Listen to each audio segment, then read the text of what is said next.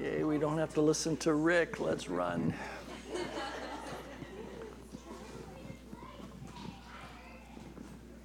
For those who need notes, there might still be some in the back there. Otherwise, they're on the website if you want to go to the website.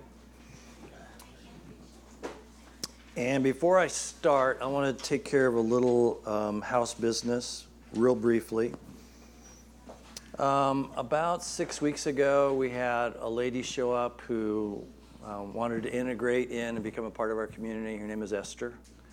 And Esther, first Sunday she was here, came and asked me what our church felt about prophecy and how, if she had prophecies for us, how would it work? And basically told her, you know, we believe in the prophetic, but I don't know you.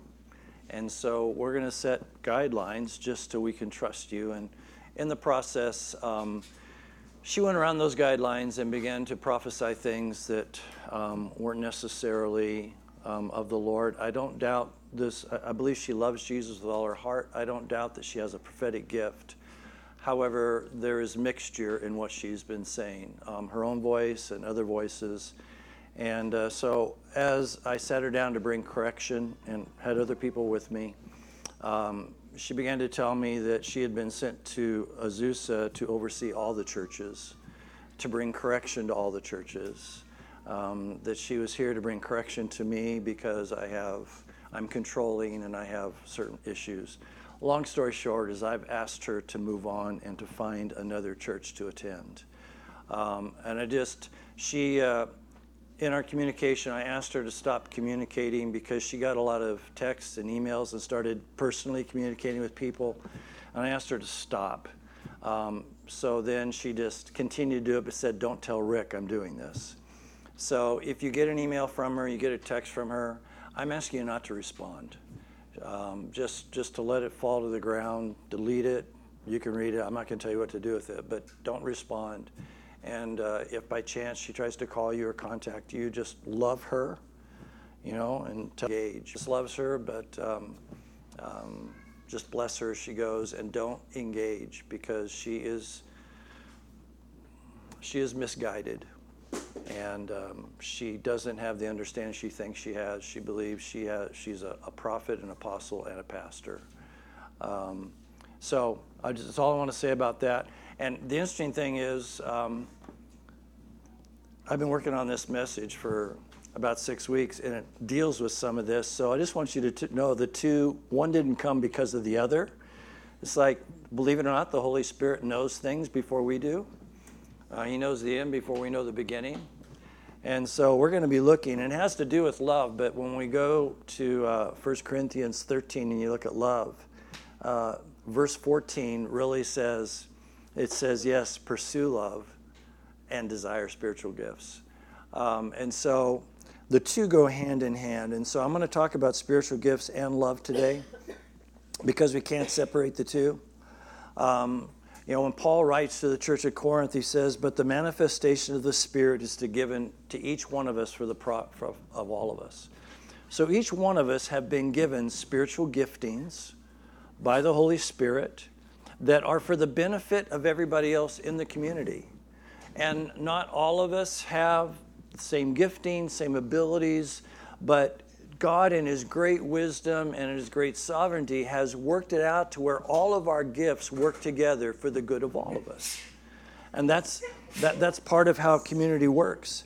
So, and according to the Bible, listen closely, the primary reason for spiritual gifts is to empower us to reach the lost. That's the primary purpose of spiritual gifts.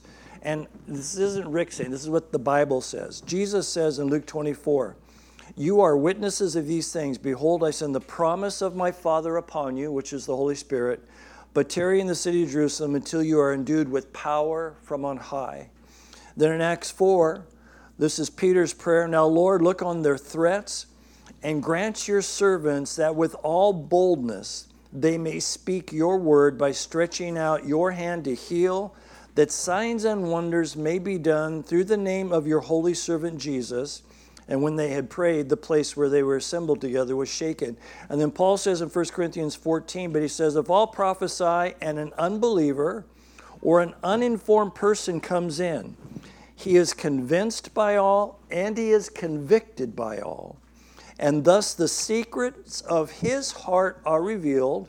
And so falling down on his face, he will worship God and report that God is truly among you. So Paul says, when an unbeliever comes into your midst, the gifts of the Holy Spirit are supposed to work to convince and convict the unbeliever.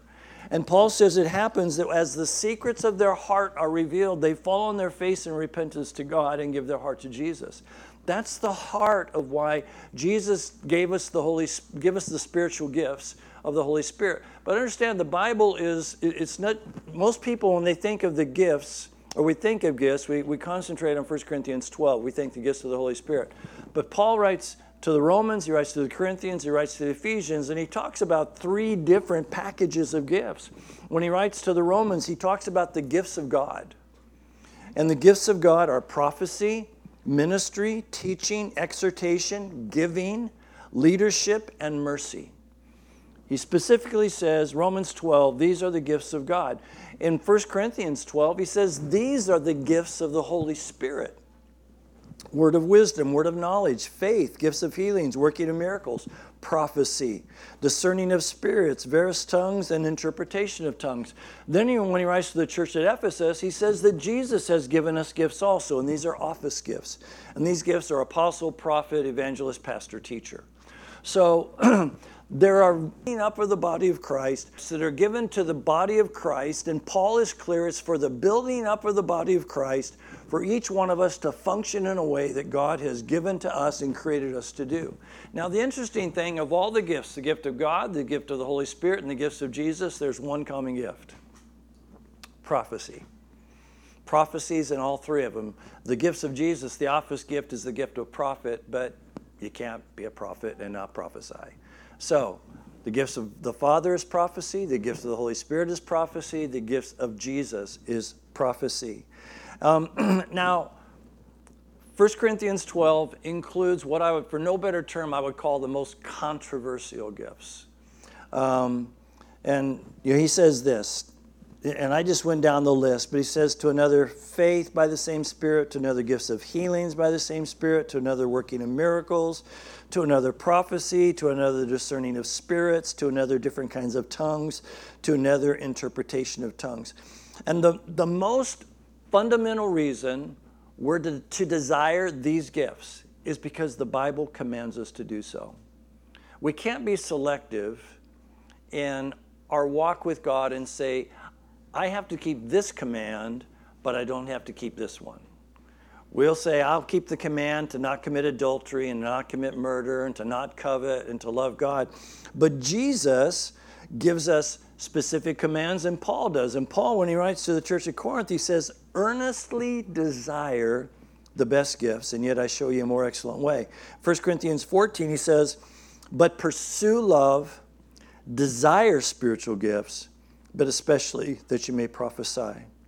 Paul also says that we are to pursue love. So these are Holy Spirit imperatives, to pursue and to desire. They're not options. These are commands of actions we're supposed to do. We're to pursue love. We are to desire spiritual gifts. And, I'll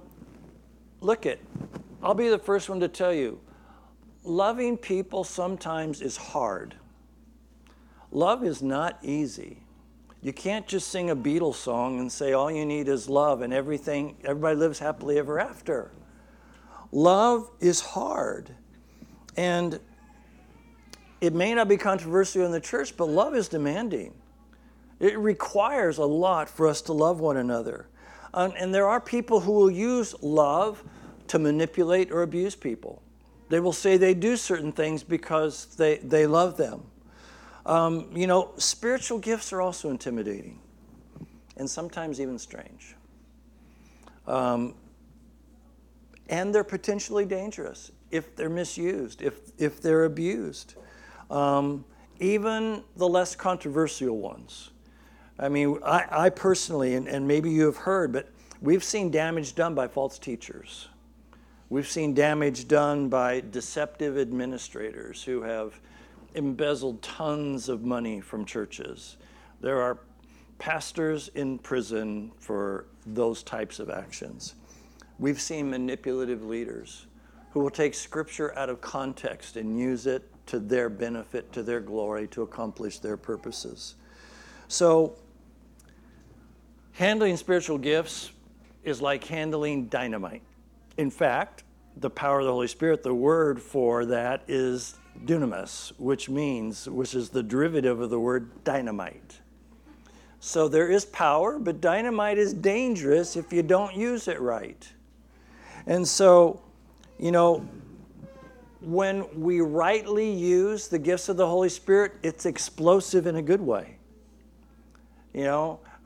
We can see lives change. We see people get saved. When a word of wisdom is given into somebody's life, we can see the explosion of the revelation of God knows them and loves them. We can see lives drastically change. But we can also see prophetic words that are come from the mind of man that are manipulative and controlling and blow up, and they can cause a mess. So the same gift can cause an explosion with two different results. And so because of that, it's tempting for many fellowships, many pastors to not use spiritual gifts. Just to set them aside and say, look, we're just going to preach Jesus, which that's all we should be preaching is Jesus. But remember, Paul says, when people come and the Lord reveals the life of someone with a word of wisdom, word of knowledge, it says their heart is moved, they repent, they fall before God, and they're saved. So spiritual gifts are actually an extra tool in our belt to fulfill the command to go to the nations, to preach the gospel to every creature, and to make disciples. Spiritual gifts are a part of our tool belt to make disciples, to bring people to Christ. And so the early Christians in the church of Corinth, one of the reasons Paul had to write this was because people had been abusing spiritual gifts. They'd been abusing people by using spiritual gifts in the name of the Lord. And as a result, they were in the process of saying, no more spiritual gifts. We're just going to cut the whole thing out because it's too messy. And that's why Paul says, do not forbid spitting in tongues. Do not quench the spirit. Do not despise prophecies. He's saying, yes, there are knuckleheads out there. Yes, there are manipulators. There are people that will use Scripture. Can I just tell you, the devil loves Scripture? He loves to twist it. If you don't think so, read about Jesus in the wilderness and his temptation. Jesus started the Scripture. The devil said, I can play that game too. And he took Scripture, he misapplied it in order to try and tempt Jesus to do what he shouldn't do. So it was tempting not to use messy gifts. It's tempting here to not use messy gifts. It's real easy to get into the easy groove and let's just sail on a placid sea and enjoy life. But the Bible commands us to pursue love and commands us to earnestly desire spiritual gifts. It's not an option. It's not like you're enrolling in school and you have electives. Because these are gifts. They're given. They're not something you pick off the shelf and say, I want that and I want that. It's something God gives to us, something the Holy Spirit implants in us to be used not to our benefit and not to our glory, but to the benefit of the kingdom of God, to the glory of the name of God. And so God has purposes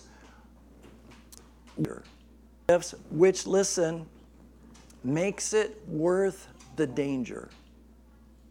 The purpose of the gifts, the reason God gave us these gifts makes it worth the danger because ultimately it's to bring glory to Him. So pursuing love and desiring spiritual gifts according to the Bible are not to be separate actions. They're to work hand in hand. These gifts are given to help each other and to help the church. And Paul goes on, people want to talk about 1 Corinthians 12 about spiritual gifts, they'll go there, but they don't look at the whole chapter. Because when he's talking about those spiritual gifts, the context is the verses before and the verses after, where he's talking about the purpose of the gifts. He says in 1 Corinthians 12, beginning with verse 7, says, the manifestation of the Spirit is given to each one for the profit of all.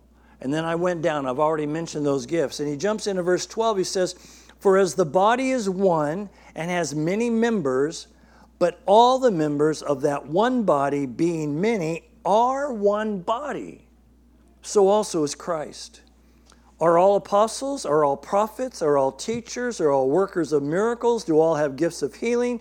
Do all speak in tongues? Do all interpret? That's a rhetorical question.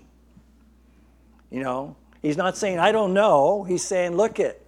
Not everybody is an apostle. Not everybody is a prophet. Not everybody, is a teacher or worker of miracles or does healings or speaks in tongues or interpret. But he says this, earnestly desire the best gifts, and yet I will show you a more excellent way.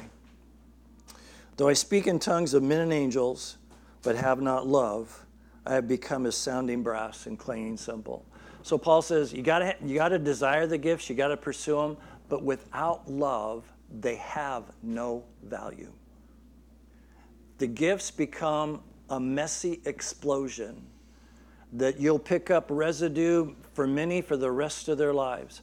I can't tell you how many times in my life as a pastor, I've spent just as much time cleaning up messes that lasted for years because of manipulation and intimidation that was brought on by prophetic words, by prophetic people who had ulterior motives. And so, love is the aim of spiritual gifts, period. It's possible to possess and exercise spiritual gifts without love. It is possible to use them wrongly, to apply them incorrectly, and to misinterpret 1 Corinthians. But Paul says this in verse 2 of 1 Corinthians, though I have the gift of prophecy, which remember, the gift of God is prophecy, the gift of the Holy Spirit is prophecy, the gift of Jesus is the prophetic. Paul says, although I have this gift, and understand all mysteries, and I have all knowledge, and though I have all faith to remove a mountain. Mark 11:23. Jesus said, have faith in God. For I tell you, if you say to this mountain, be removed and cast into the sea, and do not doubt in your heart, but believe those things that you say you will have what you say. Paul says, if you have that kind of faith to make that mountain move, and you don't have love, big deal. You're nothing. Love is the key to everything. So even though we pursue spiritual gifts, even though spiritual gifts are a vital part of the active body of Christ, even though that is all true, if we neglect some aspect of love in using spiritual gifts, we fail to glorify God. The moment spiritual gifts are motivated by anything but love, God's not glorified. Man becomes the center of what we're doing, particularly the one who's operating the gift. That's one of the ways, and listen, this is why Paul says this. One of the ways we're able to judge spiritual gifts is by love. Love is the filter by which we judge spiritual gifts. If the result, if the motivation, if the impact of that spiritual gift being administered is not love, then we have to go back and ask ourselves, what was the motivation of that gift? Because if that gift is not motivated by love, it can only be motivated by something else, and that is love for the self of the person who's operating that gift. So love must always be the motivation for everything we do, particularly in spiritual gifts. So we're meant to desire the gifts of the Holy Spirit, and we're meant to pursue love that Paul describes in 1 Corinthians. And then at the end of 1 Corinthians, he says, now abide faith, hope, and love, these three, but the greatest of these is love. Love is the greatest tool, the greatest gift we have. Love, in that class with those kids, one of the primary things they're going to learn is God is love. God is love. And God demonstrated his love for us, in that while we were yet sinners, Christ died for us. Or as John says, and this is love, not that we loved him first, but that he loved us and sent his son as a payment for our sins. Everything God has done and ever will do is motivated by love. The only way you and I will ever look and act like Jesus is if we're motivated by love, period. Love is the key to everything. And so, and what happens is, with love, we have the Spirit's empowerment to be strengthened and to speak to the saints and see unsaved people delivered from the dominion of darkness and transferred into the kingdom of the beloved Son of Light. That's what Paul says to the church at Colossians. We want people delivered. Can I tell you, there are people who are used spiritual gifts who are hearing the wrong voices who need to be delivered. They may have a gift. They may have a gift of prophecy or word of knowledge. But when they allow that to be mixed with their own thoughts and they allow that to be manipulated by voices other than that of the Holy Spirit, they need deliverance so that they have clarity to be able to hear what is the true word.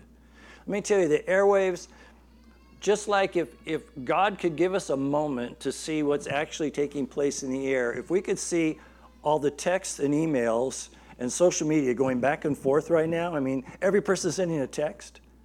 Well, that's the same sort of thing is going on in the spiritual realm. There are voices going back and forth, waiting for an ear to embrace them and accept them. And the only voice we need to know is the voice of the Holy Spirit. And Jesus says, my sheep know my voice. Once you know that voice, you know how to operate. But when you begin to confuse your voice with the voice of God, then you can open to hearing other voices as well. And the result of that is confusion and manipulation, and it's not a good thing. And so what does it mean to earnestly desire spiritual gifts? This book is not a how-to manual. When it tells us to desire spiritual gifts, when it tells us to operate in them, what it does is that God holds out a treasure and he bids us to seek it. When he says desire it, he's saying come and get it. He says pursue love, desire spiritual gifts. And so, this is what the writer of Proverbs, particularly this one is Solomon, this is what Solomon says. My son, if you receive my words, speaking prophetically, and treasure my commands within you, if you seek her as silver and search for her as hidden treasure, then you will understand the fear of the Lord and find the knowledge of God. The key to knowing God is knowing his word. As you know his word and as you know God, you begin to trust him and have faith in what he's doing, and then we begin to step out and allow gifts to work through us. So there's nothing in here that's going to say do A, B, C, D, and G is going to happen. The thing we do is we trust God, we surrender our life to him, we open our hearts to the Holy Spirit, we let the Holy Spirit speak to us and through us, and we see his kingdom come. So love is the key to everything. I'm not going to read 1 Corinthians 13 right now, but I want to emphasize verse 14 because I think there's a problem in the charismatic Pentecostal church. 1 Corinthians 14 says, pursue love, desire spiritual gifts. And then he says, but above all that you may prophesy. To pursue means to do something with intense effort to a goal. In other words, it's like running a race. You are going to put everything you have in to go after it. To desire is to set one's heart and to long for, to be wholehearted towards something. In the charismatic Pentecostal church, I believe it's slowly switched. I believe there are many who are pursuing spiritual gifts and desire love. So they're going after gifts and they're hoping love lands in their lap. But we're supposed to pursue love. Pursue love. Go after it with everything we have. Ask yourself, have I lived my life pursuing love? What does that look like? What does that look like in my life to pursue love? Yes, desire spiritual gifts, but pursue love, pursue love, pursue love. Another thing in the church, and I just want to say the charismatic church, we have this tendency to long for presence and glory. But can I tell you, if presence and glory were enough to sustain love, Lucifer would never have fallen, and a third of the angels of heaven would not have followed him. Let me say that again. If the presence of God and the glory of God is enough for us to love God, Lucifer would have never fallen. This is one of the three archangels. This is one of the ones created by God, and he was created to worship. What happened was, when you read about Lucifer in Ezekiel, Lucifer was compelled by love for himself. And because he loved himself more than he loved God, because he loved his glory more than God's glory, because he said, I will ascend the throne of the Most High and exalt myself above the throne, he fell. So even though he had the presence of God, he had the glory of God, he loved himself more than God. What keeps those 24 elders around the throne going? What keeps the cherubim going? For God. Heaven crying out, holy, holy, holy. It's their love for God that is consolidated by his presence and his glory. I'm telling you, the angels that did not fall, they did not fall because they were compelled by love. When they captivate, remember, you read the book of Revelation, they fall down. Then when they lift their head up, they go, holy, holy, holy. Lord God Almighty, who was, who is to come. Then they fall down again. Then they get up. They have a new revelation. Holy, holy, holy. Why? Because they love this Creator. They love his Son who sits at his right hand. Understand, with Lucifer, the 24 elders weren't there. The reason we know the elders may have been there. Let me correct that. We know the bowls of incense weren't there. Because the bowls of incense are the prayers of the saints. There were no saints praying when Lucifer fell. So he didn't have that incense, but the Bible talks about the fragrance of Christ. He had the fragrance of heaven. He had the presence and the glory of the Lord, but he fell, so it wasn't enough to sustain it. Yes, we love the presence of the Lord. We love the glory of the Lord, but we want it to come because of our love for him, not because of our love for the presence. Do you understand the difference? We're to pursue him. We're to pursue love. God is love. That's what we're to pursue. So, and when you really pursue something, you really go after what you want. You don't wait for somebody to come and hand it to you in a package fully assembled, ready to use. You go looking, you pursue it. You know, Jesus in the Sermon on the Mount said, look it, seek, knock, ask, go for it, go for it, go for it, and you'll get it. If you really want it, if something is worth going after, you're going to pursue it with all your heart. And that's what Paul's saying. Pursue love. Love is the key to everything. Everything. I want to jump over to Acts chapter 20 because God loves us so much that he wanted us to see what happens when love does not become the motivation of the actions of our life. Now in Acts chapter 20, and we've gone through the book of Acts, but I'll just bring you up to date. Remember, Paul is on his way back to Jerusalem. He wanted to be to Jerusalem for Passover, but he missed it. So now his goal is to be there before Pentecost. And so he's taking this journey, but he has this concern. Paul has lived in Ephesus a total of 3 years. 2 years at one time and over other times 3 years together. The greatest signs and wonders and miracles and revival that we have recorded, the greatest revival we have recorded in the New Testament took place in Ephesus. So Paul knows he loves them, they love him. He made tents there. He worked with Priscilla and Aquila. They cut off his apron and put prayer cloths under their pillows for people to be healed. I mean, Ephesus had a real encounter with Paul. And he knows if he stops in Ephesus on his way back to Jerusalem, he's going to miss Pentecost.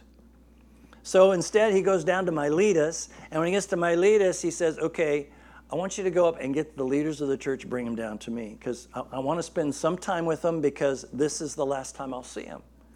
So that's what he does. He sends messenger up. He brings the leaders of the church at Ephesus down to Miletus. And this is, where we pick up in Acts chapter 20. He's talking to the leaders of the church at Ephesus in Miletus, not in Ephesus. And he says, therefore take heed to yourselves and to all the flock among which the Holy Spirit has made you overseers to shepherd the church of God, which he purchased with his own blood. For I know this, after my departure, savage wolves will come in among you, not sparing the flock. Also from among yourselves men will rise up, speaking perverse things to draw away the disciples after themselves. Therefore, watch And remember that for 3 years I did not cease to warn everyone. I'm reminding you one more time. So Paul says, I'm reminding you one more time. Every time I prayed, I ended up crying. Every time I prayed, I ended up crying because I was so compelled for you to remain true to God when deception comes in. Because the Holy Spirit has shown me deception is going to come. Wolves from without and wolves from within. People you don't know and people you do know, and they're going to have one goal and one goal alone. That is to draw them unto themselves and away from God. And you as the leaders of the church need to make sure that doesn't happen. So he's saying, take heed. He's warning these leaders. He's saying, guys, pay attention. Men are going to rise up. Perverse things, false prophecies. People will get up and say, the Lord told me to say this. The Lord said this about you. You have to be discerning. You have to be able to stand. You have to know truth. Then it goes on in verse 36. He's leaving them. So now he's told them, I'm not going to see you again. And it's hard for all of them. They're all crying. You got these all grown men having a crybaby party. And they're all there crying. And Paul begins to pray for them. And he says, and when he had said these things, they knelt down and prayed. He knelt down and prayed with all of them. And they all wept freely and fell on Paul's neck and kissed him, sorrowing most of all for the words which he spoke. They would see his face no more. And they accompanied him to the ship. And so then he sails off to Jerusalem. Paul was so concerned that the church in Ephesus would be deceived by false teachers that even after spending 3 years with them, even after he tells them, you've seen me cry when I'm praying, that I don't want you guys to be deceived by false teachers. He wants to tell them one more time. He says, guys, I'm hoping it sinks in. I'm hoping you hold on because this is the last time I'm telling you. You're not going to see me again. So please pay attention. So, how did the Ephesians do? We actually have in Revelation chapter 2, we have a letter from Jesus to the church at Ephesus. And this letter is written 40 or 50 years after this meeting. So 40 to 50 years later, John is on the Isle of Patmos. He is a political prisoner. And Jesus dictates a letter to John to write to the angel of the church at Ephesus. And listen to what he says. To the angel of the church at Ephesus write, I know your works, your labor, your patience, that you cannot bear those who are evil. You have tested those who say they are apostles and are not, and have found them liars. And you have persevered and have patience and have labored for my name's sake and have not become weary. That sounds like we've arrived. But then there's the nevertheless. I have this against you, that you have left your first love. Remember, therefore, from where you have fallen. Repent and do the first works. But this you have, that you hate the deeds of the Nicolaitans, which I also hate. So Jesus, like a good parent, says, let me tell you what you're doing good first. Let me tell you why I'm really proud of you. You're doing hard work for the kingdom. You're enduring through difficult times. You're dealing with the knuckleheads. I told you that we're going to come. These false prophets, these evil people that would tell you things that weren't true. And you were able to recognize that and take authority over them. In fact, the worst of the bunch were the Nicolaitans. The Nicolaitans was a sect that taught what has really infiltrated into the American church today, false grace. The Nicolaitans taught it's okay to sin because know that you've been forgiven you. So go ahead and do what feels good, and then just know that you've been forgiven. And Jesus said, I love that you hate their teaching, because I hate it too. But he says, guys, you forgot something on the way. You forgot love. And he says, I have this against you. And he tells him, you got to repent. And the way you repent is to return to where you began. Now there he says, come back to the first day you encountered me. What caused you to pursue me? Was it despising the false teachings, or was it loving me? And if you come back to loving me and then you despise the false teachings, you look like me. You see, we're supposed to, stand against false apostles, stand against false prophecies, stand against false teachers. But if we don't do it in love, Jesus says, that's not the way I did it, and that's not the way I want you to do it. And so, listen, the devil doesn't care which side of the boat you fall out of. He just wants you out of the boat.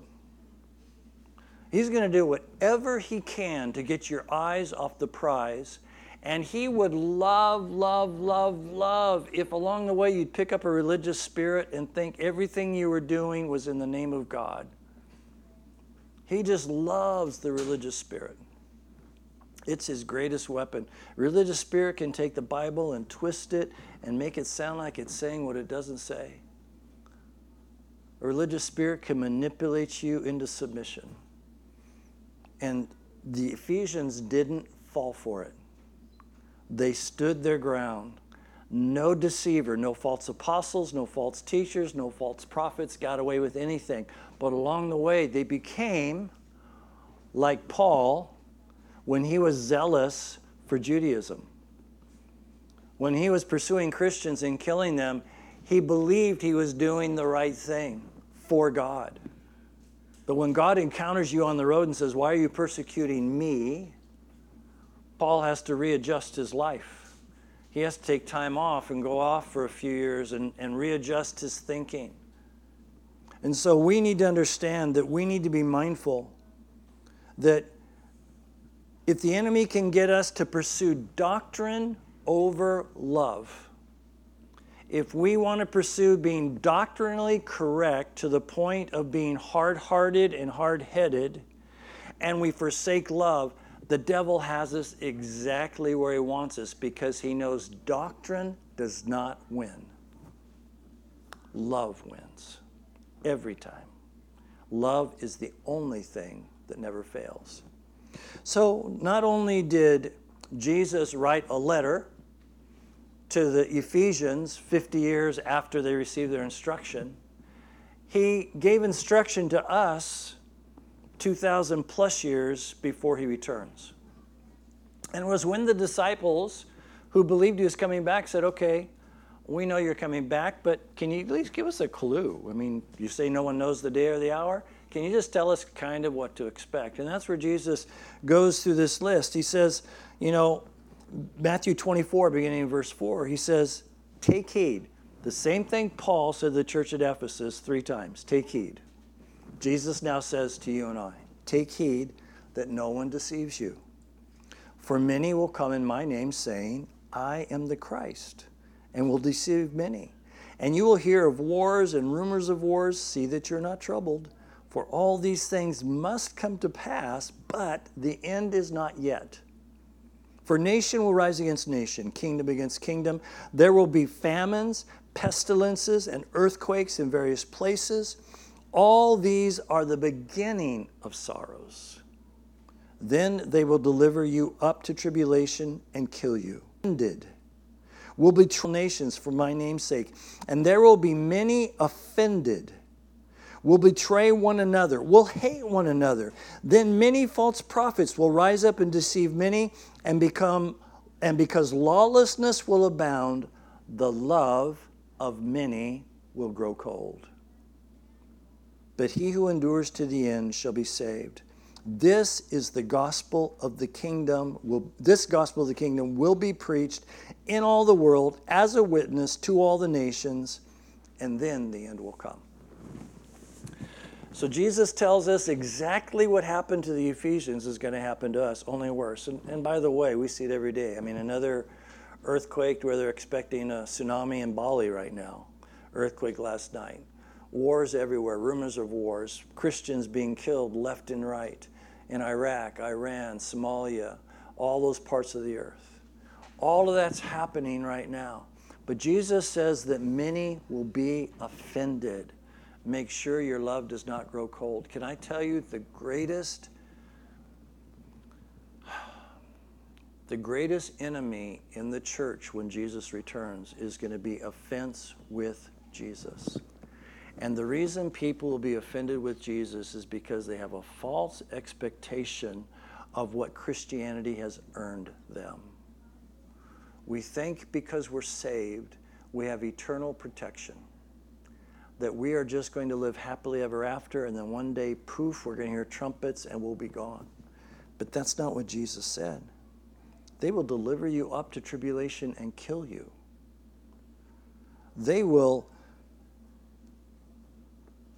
You'll be hated by nations. Many will be offended and betray one another. The church that's going to be offended is the church that believes none of this is going to happen to them, and they're going to get offended with Jesus. I always use this example, and I know you've heard it before, but pretend like you haven't. To me, the best picture in Scripture of one being offended with Jesus is John the Baptist. Because you remember, John had something I would love. Jesus shows up to be baptized, has this conversation, who's worthy and who's not, but John baptizes him. A voice comes from heaven. This is my beloved Son in whom I am well pleased.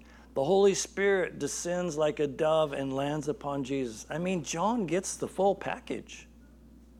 He's been saying he is the Elijah. He is the proclaimer of preparing the way. He is the forerunner that's preparing the way for Jesus to come. Jesus arrives and John goes, he's here. This is him. Then he gets arrested. And while he's in jail, he gets discouraged. And he gets discouraged because things aren't working out the way he thought. And in that worry, offense begins to set in his heart. And he gets his disciples, not Jesus' disciples, his disciples, sends them to Jesus and says, okay, I just want you to ask Jesus one question. That's all you need, one question. And here's the question. Are you Messiah, or do we look for someone else? The guy who heard God, who saw the dove, who baptized, his question to Jesus is, are you Messiah, or did I get it wrong? Should I look for somebody else? Now, why? Because John along the way got the same view of Jesus that Judas had. He was expecting political freedom. And he's in a political prison right now. It's kind of gross how he got there. But he's in a political prison right now. And he's about to die. He doesn't know it exactly, but I'm sure he's feeling like things aren't going to go his way too well. And Jesus' answer to John's one question is this. Okay, just tell John this. The lame walk, the blind see, the dead are being raised, the gospel is being preached to the poor. And then here's the clincher. And tell John, blessed is he who's not offended by me. Jesus knew what John's problem was. He had gotten offended. Folks, if John the Baptist can get offended because Jesus didn't do what he thought Jesus should do, how much more prone are we to be offended when things get difficult? But God, in his great love and mercy, has told us over and over and over and over, persecution, tribulation will come. Not might, not maybe, will come. And it's going to be so intense, the people in the church will get offended, and then they're going to betray each other. Takes it even a step further. They're going to hate each other. And how can that happen? That can only happen if we allow love to grow cold. Because where there is an absence of love, hate can move in. Where there is an absence of love, offense can move in. If we aren't loving God, as the great Shema says, Hear, O Israel, the Lord your God, he is one. And you shall love the Lord your God with all your heart, with all your strength, with all your might. If that is not the declaration of our life, it is going to be easy for us to be offended when things don't go the way we think they should. I have no idea what that looks like. Jesus just says, look it, they're going to kill you. I mean, and quite frankly, dying is the easy part. It's getting to death that's going to be the hard part. You know, once you're dead, you're like, whoa, here I am forever. You know, my blip in eternity is done. You know, that's why it's so imperative we have an eternal mindset and not a temporal mindset. We need to recognize and remember this life we live isn't even a blip on the line of eternity, but it serves a purpose that's eternal. So we need to make sure we don't get offended. How do we make sure we don't get offended with God? We must pursue love. We must pursue love. Pursue love, pursue love, pursue love. This is what John said. John, the disciple whom Jesus loved. If you read the book of John, 1 John, 2 John, 3 John, the theme in all four of those letters, all four of those books is the same. The primary theme is love. This is what Paul says, what John says. Beloved, let us love one another, for love is of God. And if everyone who loves is born of God and knows God, he who does not love does not know God, for God is love. In this, the love of God was manifested toward us, that God sent his only begotten Son into the world that we might live through him. In this is love, not that we love God, but that he loved us and sent his Son to be a propitiation for our sins. Beloved, if God so loved us, we ought to love one another. It's not an elective, it's a command. It is a command. I already told you Matthew 5, Sermon on the Mount. I want to read to you what Jesus says in John 15. John 15, verse 12, and John 15, verse 17. Here's John 15, verse 12. It's not in the notes, so you got to actually use your Bible. Okay? He says this, John 15, 12, this is my commandment. He didn't say, this is my option. This is my multiple choice. This is my commandment, that you love one another as I have loved you. Then in verse 17 he says, these things I have commanded you, that you love one another. Guys, love is the key to everything. There is nothing that is not motivated and cannot be overcome by love. That's why it is so important that we live up to what you cannot look like.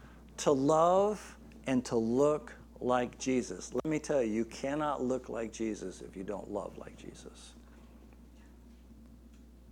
And how do we love like Jesus? We pursue it. How do you pursue it? First of all, you got to know him. You got to know truth. My word is truth. You will know the truth, and the truth will what? Set you free. The only way you walk in freedom is to know truth. The only way you can love is to know the true love, and that's to know God and to know his Son. And so I want to make certain we are a small community, and God has kept us small for a reason. You know, I've always said this, special forces are the most powerful, but they're the smallest. Whether you're Navy SEALs or you're Green Beret, it's a group of fine-tuned, well-honed soldiers that know the mission and have the skills to accomplish it. Our mission is to pray out of motivation of love and to pray his kingdom to come and see God transform a city. That's who we are. That's what we're here for. That's what God's called us to do. We are an authentic prayer community with an end times perspective. You know, that we are called to love and to look like Jesus. That's who we are. It's pretty simple. But we can't do any of it if love is not our motivation. So let's pray. Father, we thank you that you just didn't say, okay, love, and then we had to figure it out. You've told us over and over and over that you loved us before we even knew you. That you not only made a way for love, but you showed us what love looks like. You compel us over and over and over again that the test of our love is not how we love like the tax gatherers, but how do we love our enemies? How do we love those who don't love us, who persecute us, who revile us, who speak all kinds of evil against us falsely? How do we rejoice and be glad We can only do that if we are motivated by one thing and one thing alone, and that is love. So Holy Spirit, I'm asking, in your gentleness, in your incredibly wise way to teach us, that you will help us to see our blind spots when it comes to love, and that you will show us what we can do to remove those blind spots and to love as Jesus loved, even to the point of greater love has no man than he laid down his life for his brother. Because we don't want to stand and be those who have allowed our love to grow cold and to become offended and have done all we can to survive in this world and miss the eternal reward that we're created for. So we love you, Father. We thank you for loving us. Teach us how to love. And we ask it in Jesus' name. Amen. Amen. Okay. Go love somebody that you don't love. And don't forget, I have a list right here. I'm going to put it on this stand.